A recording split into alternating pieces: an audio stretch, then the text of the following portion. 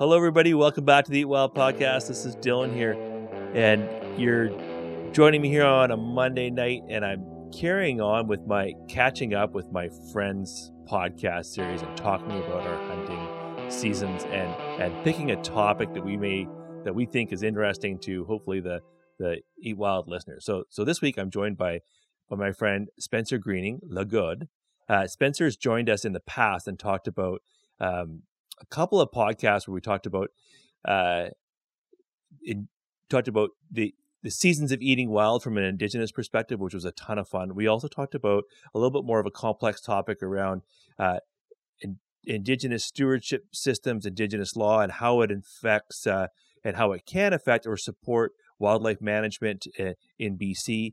That was a great topic, and we had a lot of fun. So before I say hello to Spencer, I'm just going to Spencer comes as an academic, and he brings with him a ton of knowledge. He's a knowledge keeper and a great storyteller.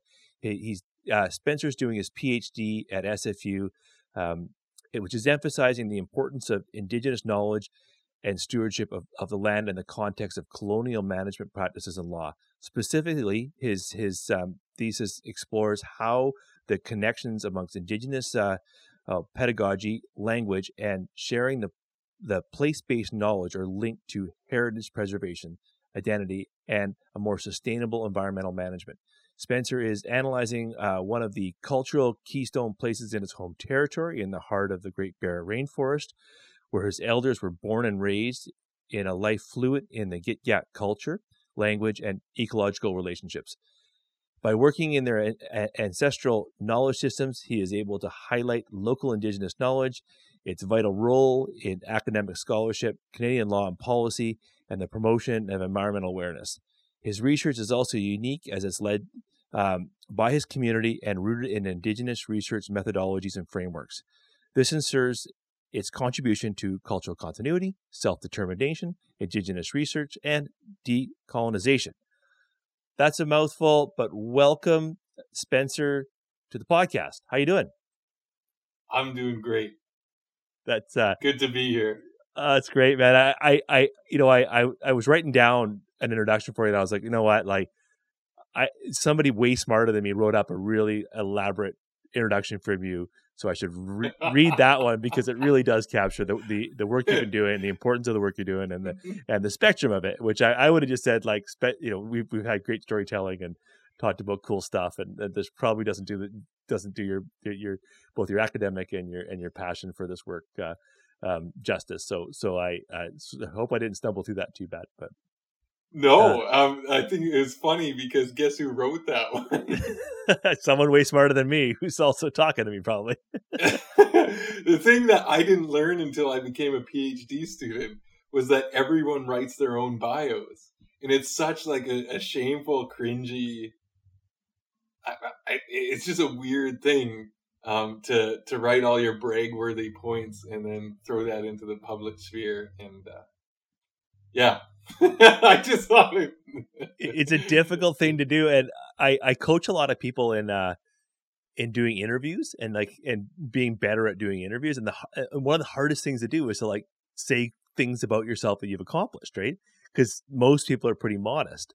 So it's great. You should always go ask somebody else, like, hey, tell me what your perspective of what I do best is, and then write down what they say, and then it becomes much easier to say it. So yeah, consult with your academic advisors and friends in the community, and it'll make it easier to write next time. Totally, yeah. So the we're going to talk about how are you holding up, man? How's the pandemic treating you? Good. Surprisingly good. I think.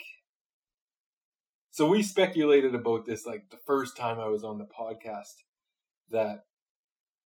Everyone knew. I mean, it's not like we were smart for speculating this, but we knew that it was going to slow everything down. And I realized how important that was for my life. Being in the role I was doing a lot of research, traveling for conferences and meetings. And there was a good stint there. Prior to the PhD, I was in politics. And I would keep note about how many times I would stay home. And I think for 4 years, the longest I slept in my own bed was like 9 or 10 days consecutively. Yeah. And yeah, it's just a weird thing.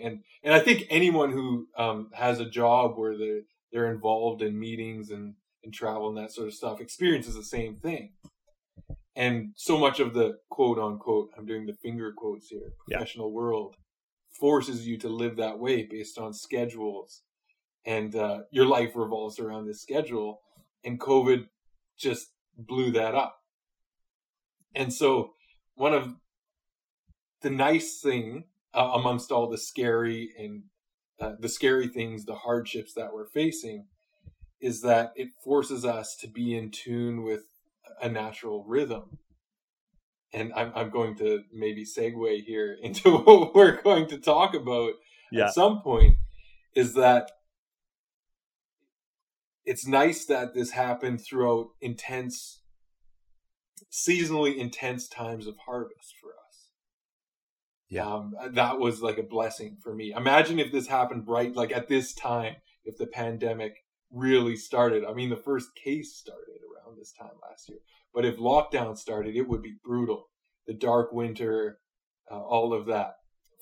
From in Spencer's own world, I live in the north, and harvesting was ramping up. And I think most people who are engaged in the outdoors still had opportunity to travel certain ways to get outside. And so the blessing for me was slowing down, forced me to pay attention to how I'm not responding to a schedule anymore, but responding to the days and responding to the season, and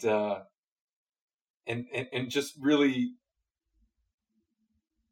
walking the path that our natural sort of time, our natural schedule of the Earth seasons and all these things tells us to do that. So that's a long-winded way of me saying I'm doing good, and I've still been able to harvest throughout these seasons and slow down and live with those seasons as best as possible. Totally, man. I've been saying this quite a lot right now as we've been wrapping up. I'm coming to the close of my hunting season, but how thankful I have been that, the things that I love doing, hunting and fishing, the things that ground me in my way of life, that ground me in my mental health, that keep me connected to my community, of all things I've been able to do safely despite the pandemic. And I just have such a, I'm hanging like now, and I'm coming into the winter, and I'm like, oh, I'm concerned. I'm like, okay, short days, like no more hunting trips the next weekend. Like I'm worried about where things are going, and how I will cope. And I'm like, well, man, like I'm lucky. Like so many people don't have hunting and fishing. Like they play music, or they, go to poetry readings or whatever they do to connect with their community and express themselves and maintain their mental health. Like we have not been able to do that for some time now, or have to do it in different ways. And a lot of people, man, they must, are suffering for sure. And kind of looking ahead to, making sure I got a plan going forward to stay well. And it's kind of why I reached out to you and others to do these catch up calls. It's just kind of, it's part of staying connected to your community and friends, and I've got something to look forward to on a Monday night. I get to hang out with you and hang out. So that's sort of the idea. So anyways, okay, Spencer. So I'm excited to get into our topic here. So maybe we should jump to that right away. And I want to talk a little bit about the process for, I want to talk about ceremony or ritual after you take an animal's life. And I thought it'd be kind of fun because I value your perspective as a hunter. I value your perspective as a knowledge keeper within your community as an Indigenous person, and I feel like you could maybe add some insight to that from that perspective.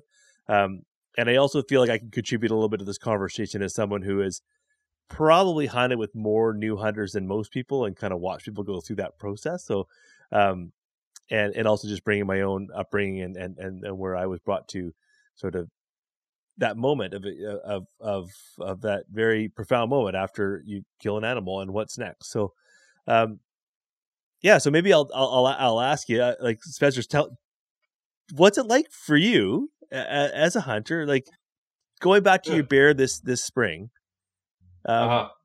walk me through the process that you what happens for you after you pull the trigger? So I think the thing with an indigenous worldview is that these things come into place long before you pull the trigger. And maybe for some hunters, this is going to resonate. I think hunters mentally prepare in many ways. By hunters, I'm using that term as like general hunter that we see today in British Columbia, or in Canada, or North America, or whatever.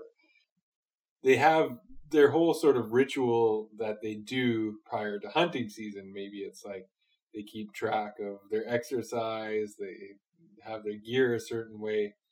But very rarely in that culture do you come across like an entire community having ceremony and ritual around this act of killing something. And so I think for indigenous people, that process of taking life starts from a community place long before the actual pulling of the trigger. Okay. Which is, maybe you can speak to this from being a non-indigenous, like British Columbian resident hunter.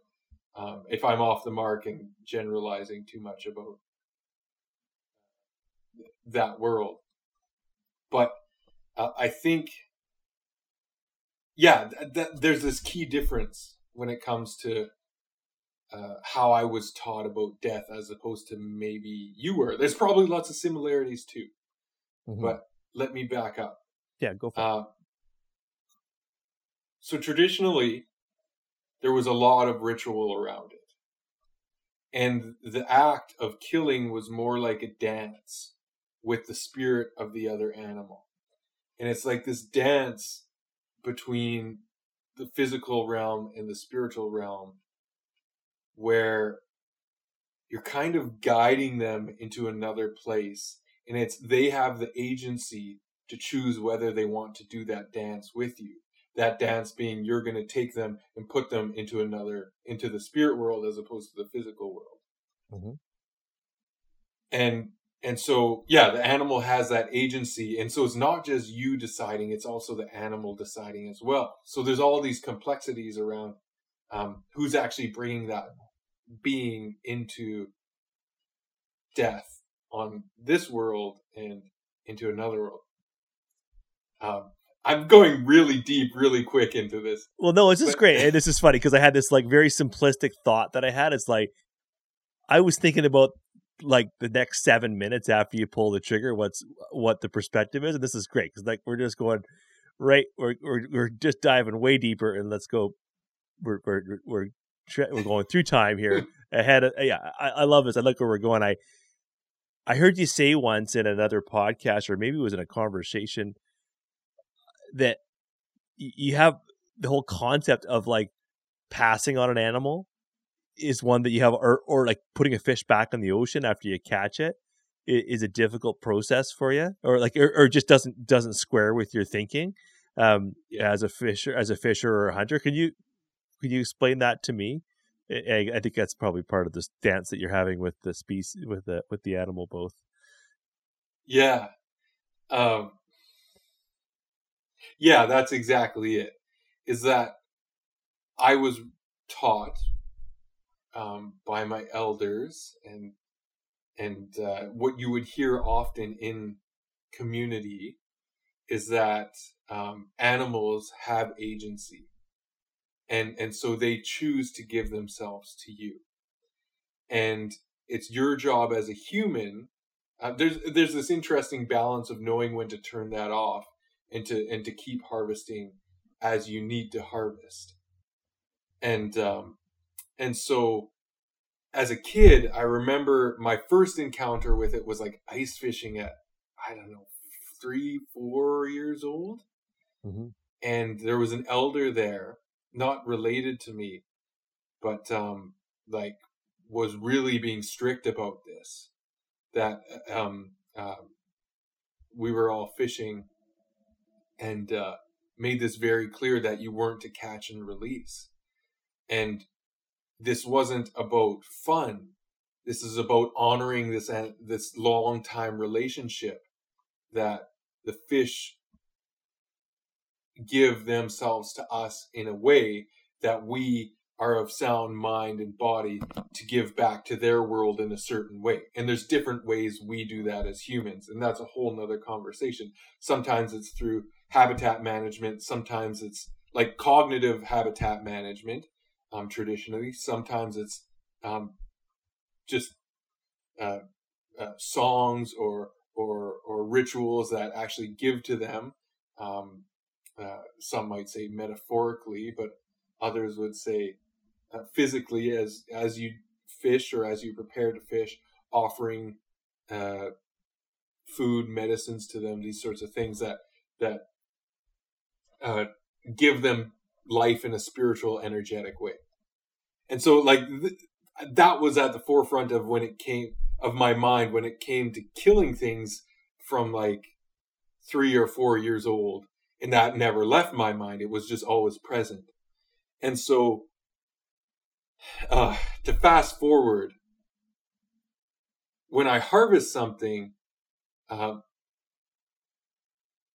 I inherently believe that thing has given its life to me and that it has a decision. And that's how I was raised. I'm kind of self-conscious talking about this because some people might think I'm a nut bar. But I think across the board in Indigenous cultures, that's a very common theme. And to get back to the conversation of what it means to pull the trigger or in that relationship, when you pull the trigger and decide to kill an animal, it goes back to this place where the animal actually decided that long before you. Okay. That's like a fact in our world. And let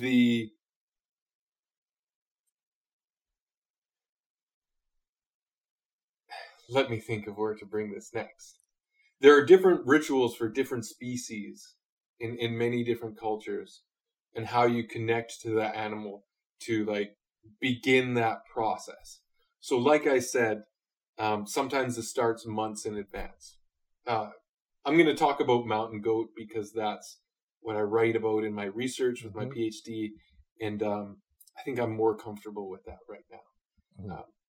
I should tell your listeners, the reason I'm uncomfortable about this is because it's a tricky topic. We're talking about spirituality and rituals that were illegal for however many years.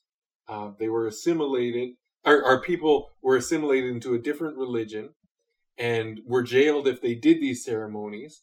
And so they went underground and they stayed underground, and they're still there, but they're underground and people just don't know they exist. But they do exist, and they're sacred, and we're worried about how we treat these rituals and ceremonies and do these things to give them life, to ensure they're protected, ensure they're not appropriated.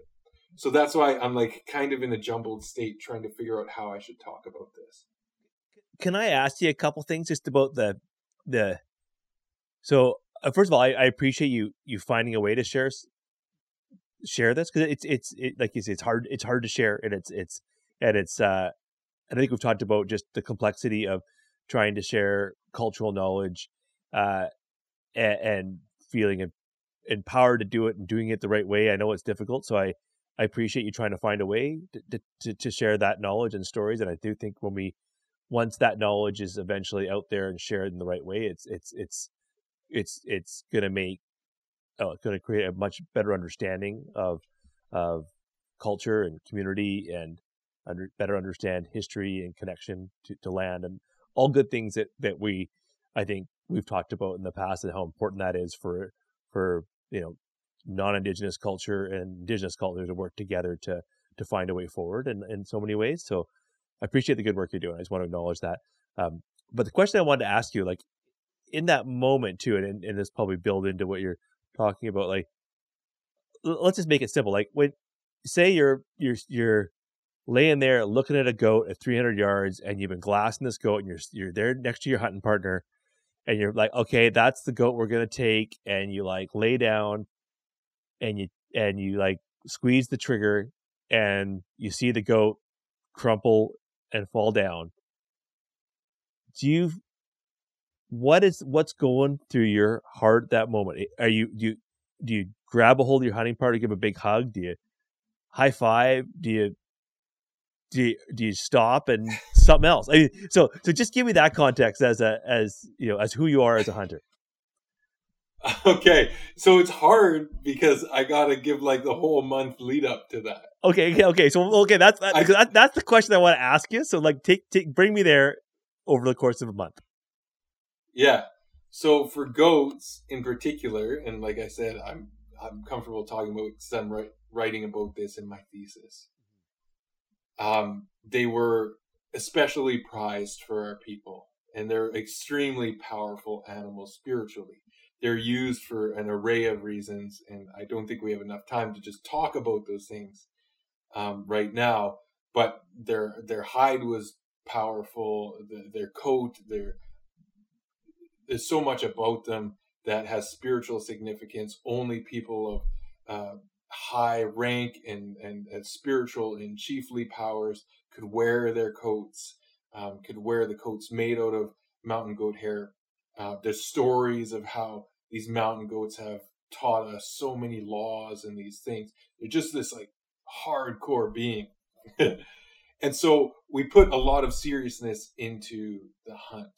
And so for me personally, I think I've mentioned this in another podcast, and I can't remember which one, but I didn't kill my first animal, big game animal, until I was like 20, I think.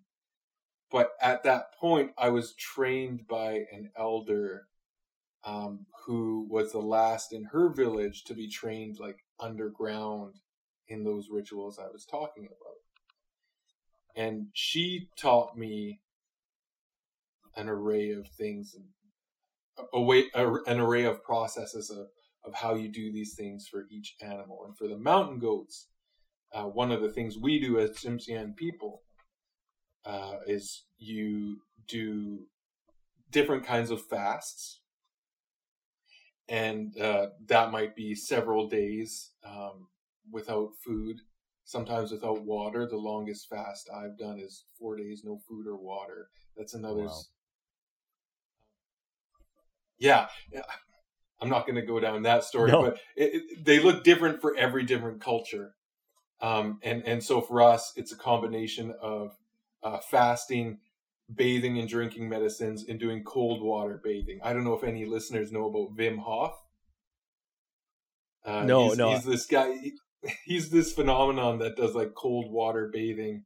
And a lot of indigenous cultures have done that for years, specifically in regards to preparing for hunts. Mm-hmm. I just thought maybe that would be a cultural icon that listeners might be able to connect to. No, I've had elders tell me about cold water bathing and the importance of. Okay, but not in a. So what you're doing at that time is you're like metaphorically preparing yourself, cleansing yourself, as well as physically, to be in a good place to like do this dance, this like marriage, this dance, this coming together of you and that animal. And over that process, a lot of cultures, it'll be common to dream, to have vision, to do these things where that animal comes to you. And so I brought up my first kill when I was like 20 because, I in that process, everything played out before the hunt in my mind. It was like watching a movie of what would happen in the future. And so the way I would shoot that, it happened to be a bear. Kill the bear, what angle, how it would fall, how it would die, what size the bear was. It told me those things before, and it played it out like I watched a video. And at the time, I was 20 years old. I had never done this before, so I was speculating why I was doing this stuff. I wasn't a full believer. Okay. And it was working with this elder, showing me these old ways, how these these processes exist in our communities that really help me understand my role as a hunter. So just And to clarify, let me just jump in there, because so you had a vision of the bear. You saw it before, like you had is it a dream or a vision? How would you describe that experience of seeing the animal before it actually played out in real life? Yeah, dream and vision. Okay. And so what you do is you call, through those rituals, you call that animal into that dance, that sacred dance of taking its life, long before you actually do it. And so on one level, you're preparing yourself so you're respectable, you're like cleansed. You bring your best self forward to be like, I'm a good hunter, I'm a good person, and I'm worth giving your life to. But also, the agency on the animal's end is saying, yes, I give you consent to do this. And that like time building up leads to taking that animal's life. And so every culture has its own interpretation. I've heard many things from many different cultures. You wait till it looks at you and it stares at you. And then you have you know when it says yes. And sometimes you know based on vision which one. You know it'll have this different colored spot here, or this there, what happens in the events. Those are very personal things and very specific to people's culture on what they say to look for, what elders will say to look for. But in the end, when I'm pulling that trigger, I'm thinking, thanks for being a part of this process with me. Now's the time. Mm-hmm. And after I do that, I think now I'll get to the stuff you alluded to earlier. When physically that animal is dying, ideally it will pass in a quick and reasonable fashion. I think most cultures, I know in our culture and any elders I've worked with from other cultures, there is this transition time from the physical being of that animal transitioning to another place. And so there are ways to help aid that transition. So my mind instantly goes, okay, how do I do that first and foremost? And so to answer one of your questions, I think I can't really remember a time that I jumped up and down and was like, woo, let's hug. I don't know. It's like, okay, now there's another step involved of the to-do. The to-do list is that animal needs help transitioning into the next place where it's meant to go. And so there's different ways of doing that. For mountain goats,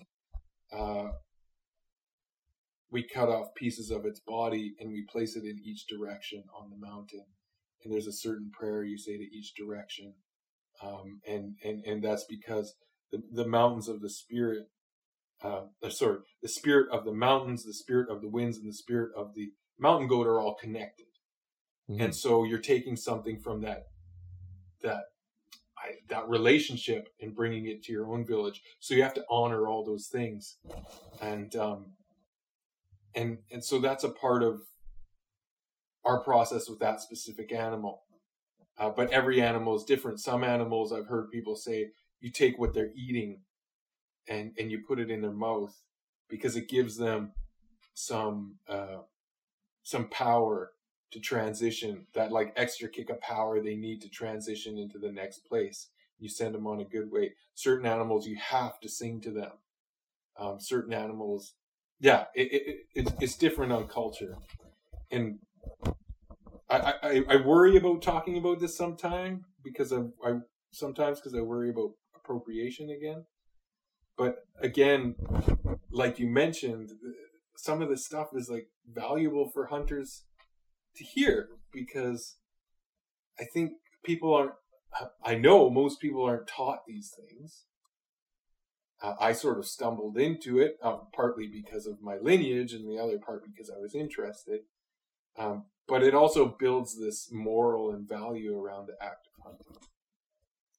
Well, I think it's incredibly like, I don't think that many people talk about, partly because, well, for one thing, the reason why I think it's so important is like, there's a lot of things that come into a hunt that shortly after you pull the trigger, there's this sort of consequential moment leading up to that moment when you pull the trigger, and then watching an animal die, and then acknowledging that you've taken an animal's life, and a lot of things building up is like, maybe that sheep hunt took 20 years of working hard, exploring, getting to know, coming close, failing, just about dying on the side of a mountain, and all the things that built up to that moment where you finally find yourself in a situation where you're pulling the trigger and there's a legal round, because it might be relief, it might be like just such great, like, you're just this incredible sense of like hard work that has led to this moment that you're now going to like progress to the next stage, which is to then touch a dead sheep, which maybe you've never done before, and then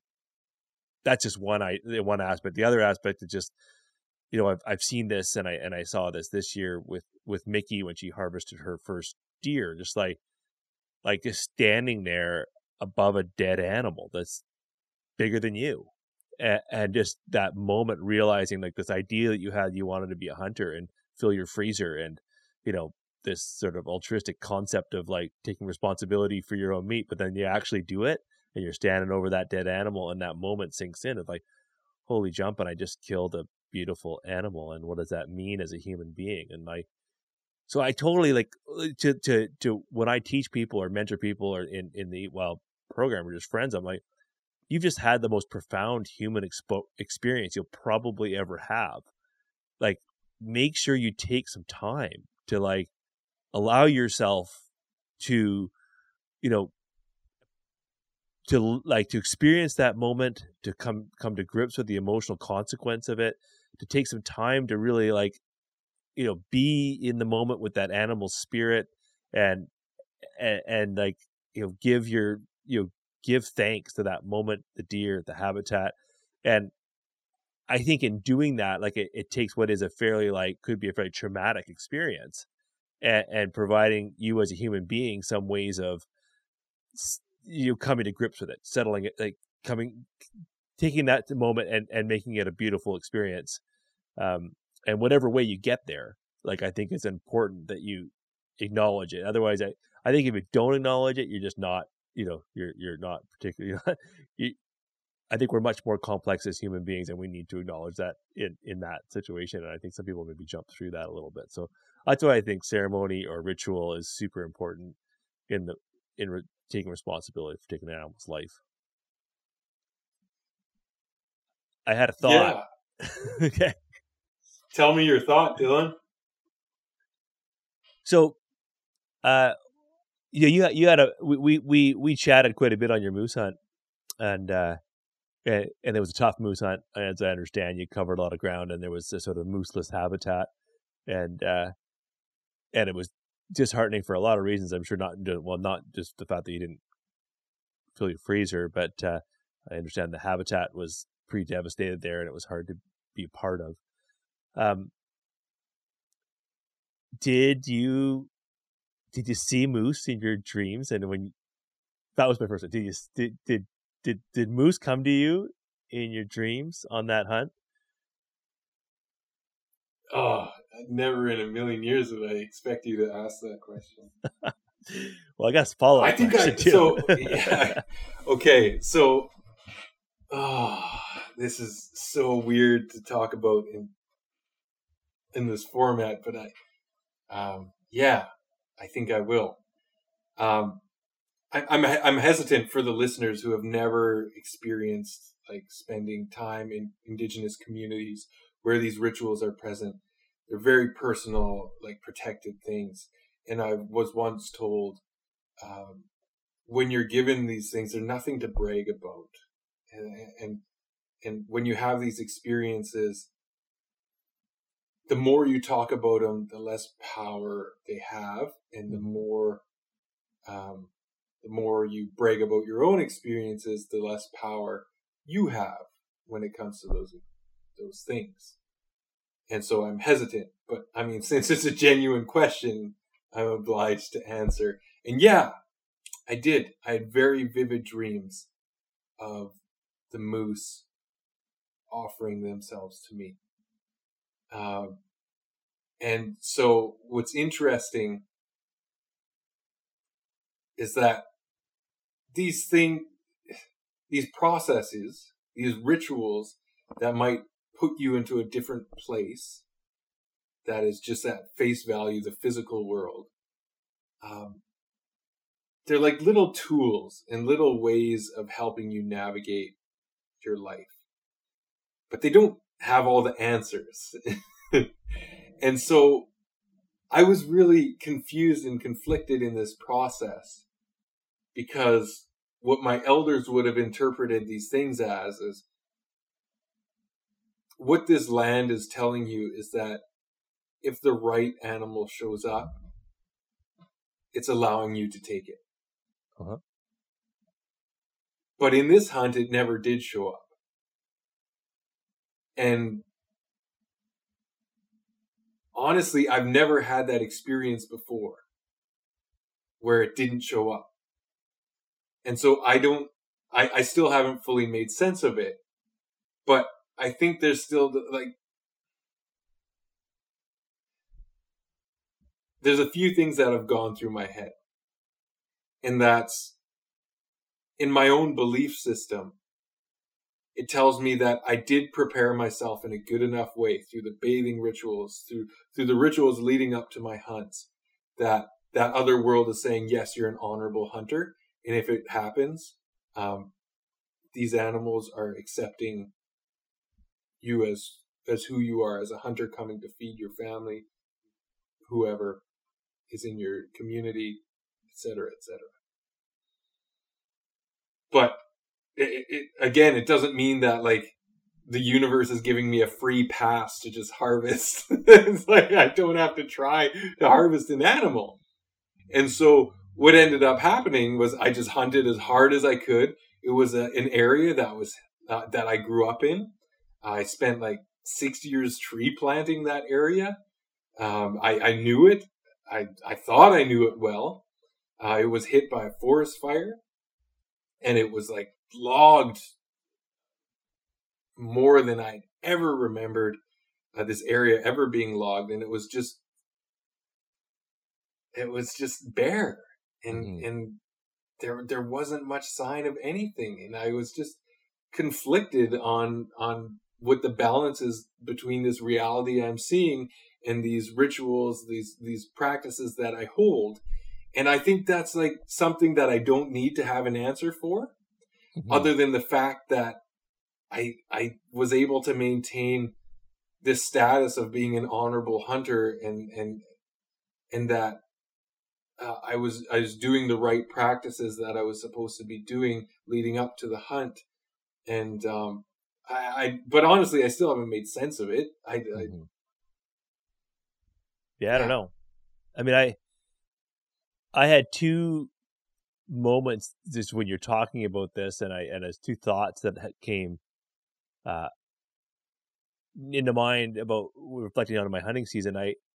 On my first day of my whitetail hunt, I'm sneaking across one of my favorite spots where I've shot a number of deer in the past few years, and it's been I figured out a way to hunt it that's very productive. And I'm sneaking across, and I see the butt of a deer, and it just sort of turns around, and then it walks down the slope away from me, and I can see its antlers just disappearing over the edge. And I know this deer's not spooked, and it's just walking. So I kind of sneak down on him, and he's moved into the timber, and I sneak down on him, and I can know kind of where he went. Oh, there was snow on the ground, so I could see exactly where he went, but I kind of knew where he was going.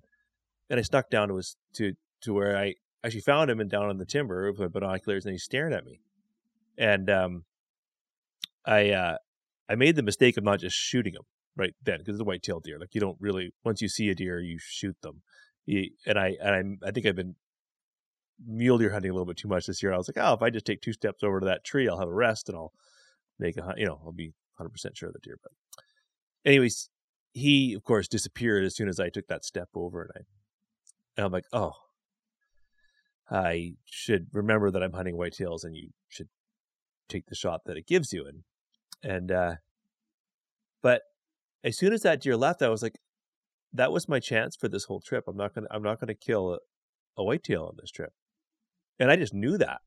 And I had it for 7 more days, and I had some other really near opportunities. But when it didn't work out, there's another one I walked right up on at 30 yards, and had his head down in a bush, and I was like, oh my god, what a gift! And I went to shoot it, and when the scope caps popped off my gun, it heard the scope caps come off the gun and just exploded. And I wasn't even shocked that didn't work out, even though it was a complete gift. And I was like, oh yeah, I know, I'm not going to kill a deer on this trip. And this is like, to have this overwhelming feeling was a bit weird, considering like I've shot a deer in this area every year since I was 12 years old, and and a couple every year for a number of years it was still a 2 year season. So I feel very confident in my ability to kill a deer. Now things have changed. The ecosystem has changed dramatically there, and there's fewer deer, and it's getting harder and harder. I just knew that as well. But the sense was that just this was going to be the first year I didn't hunt a whitetail, which was pretty intense for me to carry that with me. But now on the flip side of that, I went blacktail hunting, and I've been exploring blacktail hunting around locally here this year and a bit of last year as well. And I finally sort of found this spot that I thought was huntable and blacktaily, I guess you'd say. And all of a sudden I was like, oh, I'm going to kill a deer today. And just the complete confidence that I was going to kill a deer. And to the point that when I didn't kill a deer that day, when I saw some does, I was like, okay, I don't know what happened. How come I didn't kill it? I must have just not seen the buck. I almost feel like I screwed up. And then the next day I went hunting again and got into a different spot, and that feeling came back. I was like, oh, there it is again. There's that feeling. Okay. If I just keep doing what I'm doing, this deer is going to present itself, and it's going to give itself to me. And it's this deer couldn't have given itself to me anymore. Like, it literally just like walked out in front of me on those beautiful ridge in this particular part of the world, and just was like, hi, here, like, I'm ready. And I'm like, okay, but thank you so much. And that was like, I knew that way before. I knew it when I was whitetail hunting that this was going to happen, and I don't have an explanation for it. Just that I feel those moments that they're intense too. Like, I don't know, as I go through. When you killed that deer, when you approached it after, was the feeling different this time, given the hunch you had going into the hunt? I was really like, going back to that, like, it was a hard hunt, and I've been working at this a bit, and I think there was maybe even a more of a gratefulness that I felt, and excitement, in the sense that I was just like so happy in that moment, because I kind of was crushed on my whitetail hunt. It's to some degree, and the area that I ended up hunting for this blacktail, like, I was crushed because of the ecosystems that I've hunted in the whitetail country are being nucleated so quickly by the logging that it's just like heartbreaking. It's not the fact they didn't kill a deer; it's the fact that there's like nowhere for the deer to live anymore that breaks my heart. So, yeah. What really like kind of got me in this place I was in, this particular piece of forest, I don't think it's going to get nuked anytime soon, which is a really nice feeling. And I've got this like hunt that I think is going to be protected as a old growth management area, and hopefully it'll be off the books for a while. And yeah, that in itself, like, just like, I don't know, that all part of that was all mixed up in that moment of that animal giving itself to me, and having that moment with it. It was also this like incredibly beautiful place. I'll send you a picture of where I killed this deer. I won't share it publicly, but the actual place that this deer was is pretty special. So yeah, no. So yeah, it was maybe more in, I mean, they're all intense. That's always an intense moment after you pull the trigger, or like when you see an animal die. And I feel just so incredibly grateful every time but this might have been a little bit more, for sure. Not totally sure why, but definitely it was it registered a lot more intense for some reason. Would you have any thoughts on that? It's just interesting when there's this relationship between human and animal. And I hope that your listeners, I mean, I don't mind if people think that I'm a kook or that some of these, the things I've been bumbling my way through talking about, are crazy. But what any listener would come out with is the ability or the interest in questioning, is there something more between this relationship between myself and this animal than just like killing and eating or just killing? Mm-hmm. And something I always talk about is what you've experienced just there, what I've experienced and been sort of taught to experience, or taught how to, go through those experiences and do the rituals to harness those experiences. That has been in existence for a lot longer than any of the cultures we're a part of. Mm-hmm. Like that stuff has been in place as long, like every culture had that prior to the industrialized world, mm-hmm. prior to the colonization of all these, every indigenous culture in the world, and the industrialization, globalization of the world. And so I hope that listeners can, again, find curiosity in that, but also understand that humans weren't just doing this for fun because they were crazy. Like humans did this because it had a purpose. We do things because they have a purpose. And every culture had its own special process around this because it did something to benefit us. Mm-hmm. And so I humans love making meanings out of things. And maybe some humans are more exaggerate those meanings and romanticize those meanings more than others. But there are deep, deep lessons to learn around this topic, I think. And that's just something that comes to mind in this conversation. Well, and I think that like there's probably more common, like there's a lot of common ground here with what you when you say people might think I'm a kook. Well, I don't think so, because I think that the go-to for most people who are experiencing this are acknowledging that this animal has given its life.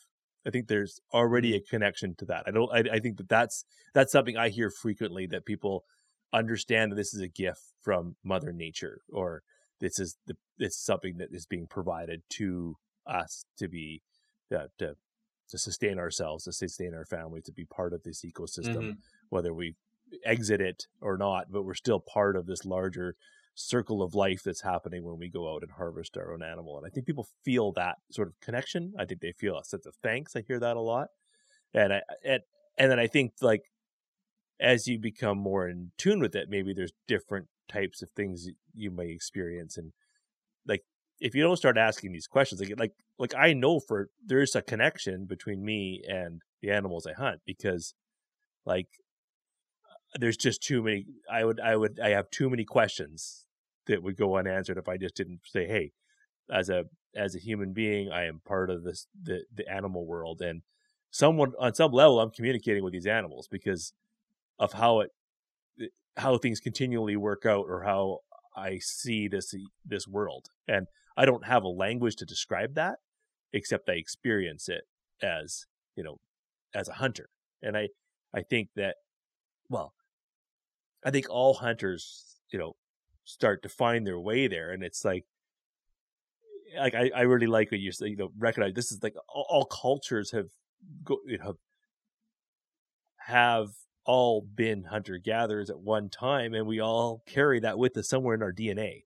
and that's what makes, for so many of us, like I just love the thing that I most love when I a new hunter sort of discovers hunting, and then it just takes over their lives, and they're like, why is it that I get so darn excited about planning a hunt that's 11 and a half months away? Like, what the heck? Like, how did this happen? How did I not know about this? And it just completely filled up all aspects of my life.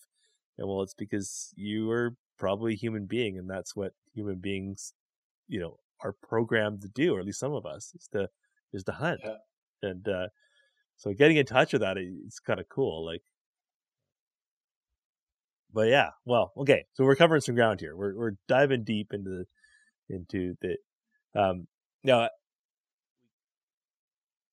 The reason why I was asking about the moose, I was like, well, and I guess you kind of answered it, but I was like, well, if the moose didn't show up, would that mean that you're not going to have a successful hunt? That was the second half of my question. Yeah, I mean, the thing is, I think why this stuff is hard to present to mainstream audiences because it's not a mathematical equation. It's not like dream plus me going hunting equals full freezer. Or like, it just doesn't work that way.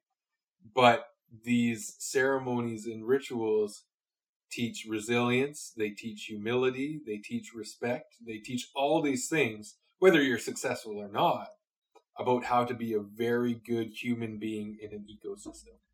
Yeah, for sure. So when you see, sorry, go on.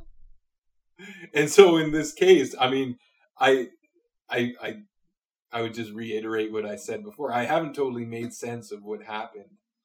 There was so many things happening where I feel like I've been the healthiest I've been ever as a hunter. I made this goal over the fall that I wanted to hit 100 kilometers of like self-propelled movement while hunting. Okay. And wow. I haven't done that yet. I hit 80. Pretty good. But yeah, I felt like I was in the right place. These things came together. I did my own, I did cultural practices. And then you hit this thing of like mass resource extraction and climate change, forest fires. And how do these things collide together? I mean, I don't know, but I'm experiencing it and I'm feeling it. Mm-hmm. And I wrote in an Instagram post about this where I said, I don't make sense of this, but all I know is that the process that I've gone through has made me more resilient. Mm-hmm. And at the end of the day, maybe, this is me adding on thoughts, maybe these rituals and these things aren't entirely about that mathematical equation. Correct ritual and vision and gun equals meat in the freezer. What it means is that as humans, we're resilient, we're connected, we're in tune with things. So when disaster happens, when things like forest fires, when things like drought, when we as people, as communities are facing hardship, we're grounded in something. Yeah, it's funny. That sort of brings us back to our start of the conversation. When pandemics hit, how do you fare? Yeah. Totally. Being grounded in your way of life as a hunter and a fisher can help cope and survive. Yeah. I often think of, this is a kind of a side tangent, but I think of what I'm going to hand down to my children when I have them. I hope I have children. I haven't yet. But I used to think, I got to learn everything I can about my territory. Because I have the access to these elders who were born and raised in a fluent culture. They're the last generation of my people to be like from birth raised as, I don't like to romanticize like this untouched indigenous culture because I don't feel like cultures are fully dying or do fully die. cultures just change. But there's this uniqueness to my elders that I have access to right now. And so I think, I should like make sure I get as much out of them as I can so I can pass that on to my children. But then I think with the change in our ecosystems we see today, a lot of it might not be relevant. I mean, maybe for my children it will be, but like for their children, for my grandchildren, will it be relevant? If our oceans keep becoming more toxic or acidifying, clams can't even grow. So what are these teachings about clams for? And what I've found grounding in is the idea that no matter what, if people are grounded in a lifestyle, they can survive a hell of a lot. Like they can be resilient and beautiful. Like the epitome of being a human being is very beautiful. And that's when you can like be resilient and adaptive to ecosystems and natural environments in a way that in time you learn to thrive. And so if I can teach my children to thrive in whatever ecosystem, I have this confidence that in the future they could thrive in a different ecosystem. I like that thought. I remember taking that away. I think we had a conversation after you came off that moose trip and talking about resiliency. And I like that, building up your resiliency to survive and adapt, and that really is our way forward as as societies and as people and communities. Okay, so we've already chatted for like over an hour, of course. I feel like we've only got through kind of the first idea that I was kind of excited about, was just getting your perspective on ceremony, and I just completely like opened up my eyes to the whole. It's a much more complicated conversation than it's just, there's lots to this. Of course there's lots to this. And I thought we'd just like, make fun of the guys high-fiving on Instagram. And it's like that time of year right now where if you flip through your feed, there's lots of people like, posting their pictures of their successful deer trips, and lots of like, virtual high fives on the Instagram and accolades and such. But I don't even want to diminish like that. Like I don't even like, it's like, I don't even want to ask you what you think of all that, because I don't I don't know. Like, what do you think? Like,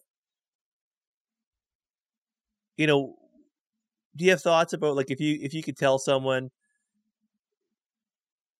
give them some tools to like be in that moment after a death of an animal, and like give them some touch points to like to think about after that point? Do you feel comfortable sort of talking about what that could look like for someone who's just a new hunter, say, and that's like going to go through this for the first time, where they've killed an animal, and reflecting on your own experience watching an animal die? Like what would be some things you'd think of to pass on? I got an image that comes to mind, and hopefully it resonates. Cool. I'm glad you asked that question. Phew.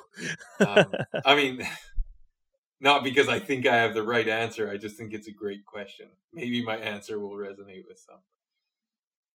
So I think for indigenous cultures or any culture that exists sort of out of this modern Western world, this idea of like, I've heard academics or in academic conversations and philosophical conversations talk about it as a non-dualist way of viewing spirit or religion, in that everything is sort of on one plane as opposed to split up in a different a dualist spirituality or religion would be like Christianity or Islam, or something where there's like a very clear God, heaven, and a very clear hell, two different separate realms. Yeah, separated from, yeah. And for indigenous cultures, it's very rarely that's the case. It's non-dualist. Everything's sort of on the same place, but they're in different, I don't know, realms, so to speak.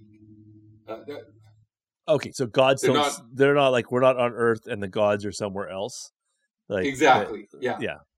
And so another word that's used is there's this animism, like animals have life and they act and live just as human beings act as live, which is very true for our people. if you listen to the stories or read some of the stories, animals take the forms of humans, and they give us law. They tell us how to govern ourselves. Imagine like an animal saying, "This is what your governance structure is going to look like. It's going to be a parliament. It's going to be this, and this is how Senate and lawyers look." And imagine animals doing that. Well, that's how it works for us. Okay. So if animals are inherently on the same level as you should treat them in that way. And so imagine if you were like in Spencer's world, whether you see it as insane or if you've bought into what I'm talking about. Yeah. Just imagine Spencer's world, La Rode's world, whichever name you want to use. Let's say I'm the animal. I'm the one being killed. I'm in this like ceremony leading up to my death. And there's these processes, and I'm like, oh yeah, this is a good hunter. I appreciate what they're doing. There are plenty of stories. I'm picturing myself as like the mountain goat or something, saying, I've been told why I should give to the humans and what they're going to do to give back to my people, the mountain goat people. And I'm down with this. It sounds good. I'm okay with this trade. Also in our world, there's like, death isn't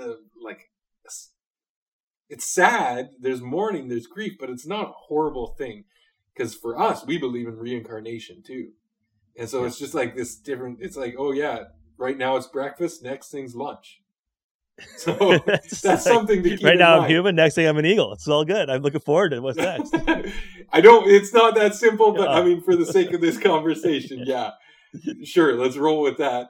That was my fault for the bad analogy, but let's keep going with it. This is just, this journey right now is just breakfast journey. Okay, we're on breakfast. Right. And I'm going to transition into the next place. You want to do it in a good way, and you want to feel okay with that. And so I've made the agreement, I'm willing to give myself up for you. And then it happens. And then you're like, okay, it's a process to transition into that other place, to that next step of the journey. And this person has responsibility to help with that process. And instead of doing that, it's like you're just standing around taking pictures and high fives and just working in ways that only serve themselves. Mm-hmm. As opposed to, in the case of the mountain goat, the winds, the mountain that created who you were, in the mountain that deserves the recognition to uphold the herd that has helped you grown up and that you have helped grown up. All these other things, these pieces that deserve recognition before the self. And so that's where the relationship starts to get skewed. It's like, in this process, who am I serving first? And again, I mean, people don't have to believe me. They don't have to listen. This is just what's going through in Spencer's mind. Yeah. And so that's one piece of it. The next piece of it is we genuinely believe that we can aid that journey, going from breakfast realm to lunch realm, or from this life to the next life. You can aid that in making it in a good way. And then that being, depending on the being, but many different species will give you better luck as a hunter. They'll tell the rest of their family, this is a good person, we should honor them. They honor us, so we'll keep letting them have successful harvests. And there's like this ongoing relationship that continues. I like that. And yeah, it's funny having this conversation. Because as I tell these stories, my brain is just going about how people might try to debunk these stories. And so again, it's hard for me to talk about this. No, I think it's. I mean, you're just talking to me. I'm like, I'm eating this up because it's. I'm finding lots in myself, in my own view of of of my experience with hunting and of connecting with wildlife in as a hunter and connecting with habitat too, and just trying to do it in a like I try to do it in a good way and in the right way that and having a language for it, I think is what it really amounts to. Is like I feel these things and I see these things and I see these things in other people. I see good hunters and they're just better than the other hunters. Now, it's not because they're more fit or they're necessarily more knowledgeable, but however they approach it, they're more open to the connection maybe with wildlife. Maybe it's something to do with that the wildlife feel more comfortable giving themselves to them, but whatever it is, like they're just a really good hunter. And I think that there's some basis in that. What we're talking about is that these things make sense to me. And I think to a lot of us who spend a lot of time hunting and creating these connections, this is stuff we can talk about. We certainly feel it, experience it. I think one way of, and I think that, huge parts of the non-Indigenous hunting community and the Indigenous hunting community as well, like feel this incredible responsibility to be stewards of the land. And sorry, I said, speaking from the non-Indigenous hunting perspective here. And of course, where I'm going is this the tremendous efforts that are put forward through conservation organizations and most hunters who find hunting find their way to being to looking for ways to be to protect habitat, to do good things for wildlife. I think that's part of this conversation is that we all feel responsible in some way and we want to be good and do it right. And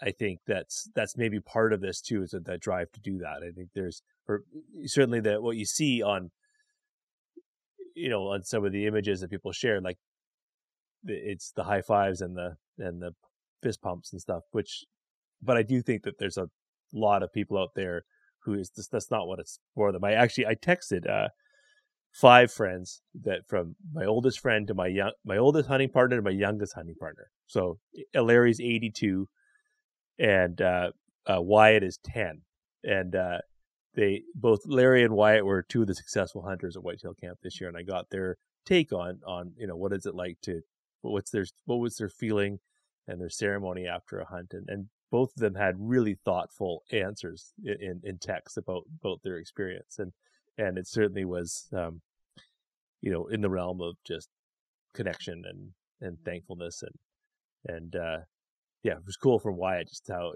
just where he's at with kind of a little kid that is been totally influenced by YouTube and the YouTube hunters out there, and then to actually be out there with his dad killing his first animal, and how just like that whole perspective of hunting being kind of a sport was what you get from Instagram or YouTube instantly changed in the moment that he shot his first deer and was there with his dad to actually experience it firsthand and how that changed for him. So that's a cool story. So this has been fun, man. This is like profound stuff for me. I really appreciate you taking the time to talk about this stuff. I'm glad. Yeah, I think, I mean, there's no doubt in my mind, we've said it in a previous podcast, that these relationships make people better people. Yeah. And so exploring these harvesting relationships is nothing but good for our society, nothing but good for our humanity. For sure.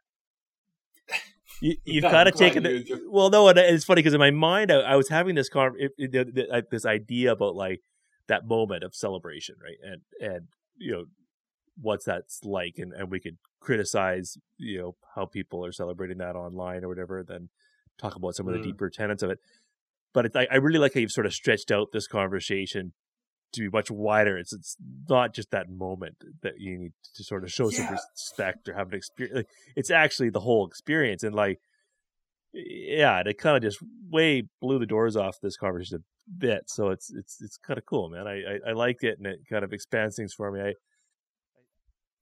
I think I'm gonna ask the same question, and I kind of like this because this is I'm gonna have the same conversation with Larry and maybe a couple of my buddies who are elder in the as a in the resident hunting community, and maybe see if I get Wyatt on here too, the young kid, to have similar conversation, and it'd be kind of interesting to have be able to have both out there and see what comes of it,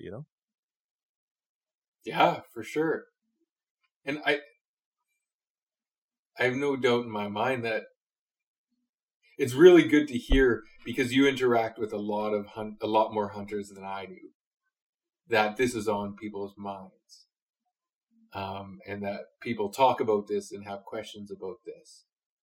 And there's actually some book recommendations that I have that might be interesting for some of the listeners. Cool. That's interesting for me too. The first one off the top of my head is called Tsawalk, Tsawalk, by Umik, Richard Atleo, Hereditary Chief.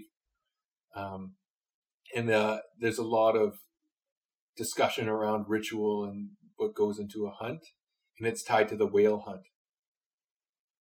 Cool. And a lot of beautiful words about, and a lot of content about what we're talking about. Another book is called Spirits of Our Whaling Ancestors. And then there's this other book that I always recommend, Ecologies of the Heart. And that's like a scientist's take on the importance of spirituality in our relationships with ecosystems. Something that I hope to see in the future, the way this conversation sort of, like you say, it sort of stretched it wide open, was that this stuff it's not individualistic. It was never meant to be individualistic. It was supposed to be like a communal thing. And because of the way our society is structured, it's turned it into that. It's turned it into the high fives. It's turned it into the Instagram. Something that is still followed very strictly, at least in my knowing, is when someone kills their first animal, they rarely even get to taste it. Mm-hmm. It goes to the community, because it's the community who hunted it, because they're the ones who put spirit into this new hunter. They're the ones who trained them. They're the ones who gave them that everything they have. Mm-hmm. And that's something that's just missing in the mainstream hunting world, at least at the forefront, at face value. Is just like how our mothers and our grandmothers are involved in the hunt just as much as I totally know, and this is so. Every time we talk, we kind of end up at this place where it's like, God, we have so much to share, because we both have whether you're coming from an indigenous perspective about what resident hunters are like and what they think about and what motivates them, and similarly understanding the indigenous hunt from a resident hunter's perspective, like there's so much more to talk about. This is what's cool about being your friend and you being open to joining me on this podcast. I was just thinking, one of the things that I see over and over again is that we do the first buck banquet, for Eat Wild first buck banquet, which is if you've had a successful hunt, you get to come over to my house for dinner and you share some of your harvest with all these other first buck or first successful hunters. It's not just a buck; it could be a moose or whatever, right? And it's a really cool time, because it's this really supportive, comfortable environment for people to come and share this new passion and to share their harvest story, and it's obviously a very hunter friendly environment. It's super cool. But the theme that is so common, people just absolutely want to share that harvest. And it's something that all of us hunters feel. Like you come home from a hunt and you're butchering, a deer in your front, in your front yard, in my case, sometimes. And like, I just look at these beautiful, loin steaks, and I like walk to the neighbor's house. But here's a couple of loin steaks that I just cut off this deer I had. Like, I don't know you guys, but my neighbors, I know you, but I just feel this overwhelming need to share it. And like, you don't go to Costco and be like, oh, it's a great deal on beef tenderloin, and come home, cut it up, and then be like, oh, I got to walk these next door to the neighbor and be like, hey, you want some beef loin steaks? They were cheap, like. But I think it's all there. Like, I think we're all there. I think there's so much common ground. And I just, like, again, it comes to the kind of just the language of it a little bit and getting more comfortable with it. But this has been awesome. So, okay, Spencer, I'm really excited because I want to come see you in this. I'm kind of banking on like things getting better by like May or June. Maybe there'll be a vaccine that hopefully we all have access to and we can travel again. If I came to visit you in May or June, what would we get up to? Give me something to look forward to. The next few months are going to be tough. The first thing that comes to mind is a seal hunt. Oh, yes. Because May is a great time for seal hunting. Yeah, I mean, fishing and seal hunting in May. Also in May, that's when we're like, you got to make sure you come when I'm not down in the territory at our seaweed camp, because May's a big time for our seaweed harvest, halibut harvest. Yeah, that all happens the same time. Regardless, though, let's look forward to a seal hunt together. I'm so excited about that. I find it fascinating. I still have a package of seal in my freezer that you gave me when we met in the spring, and I'm so excited to try it. And I keep thinking of different ideas, but maybe we'll talk about that offline. How do I best cook it? But I've kind of like been saving it. Like, I'm like excited about it, but I think I'm just gonna have to eat it now because now I got a seal hunt planned. I can eat it because I can be fairly sure that we're gonna, hopefully have success. So. And I just want to go. So I just want to come hang out. So I'm excited about that. So I think we got to wrap this up here because we're over an hour. And but how do people find you if they want to connect with you?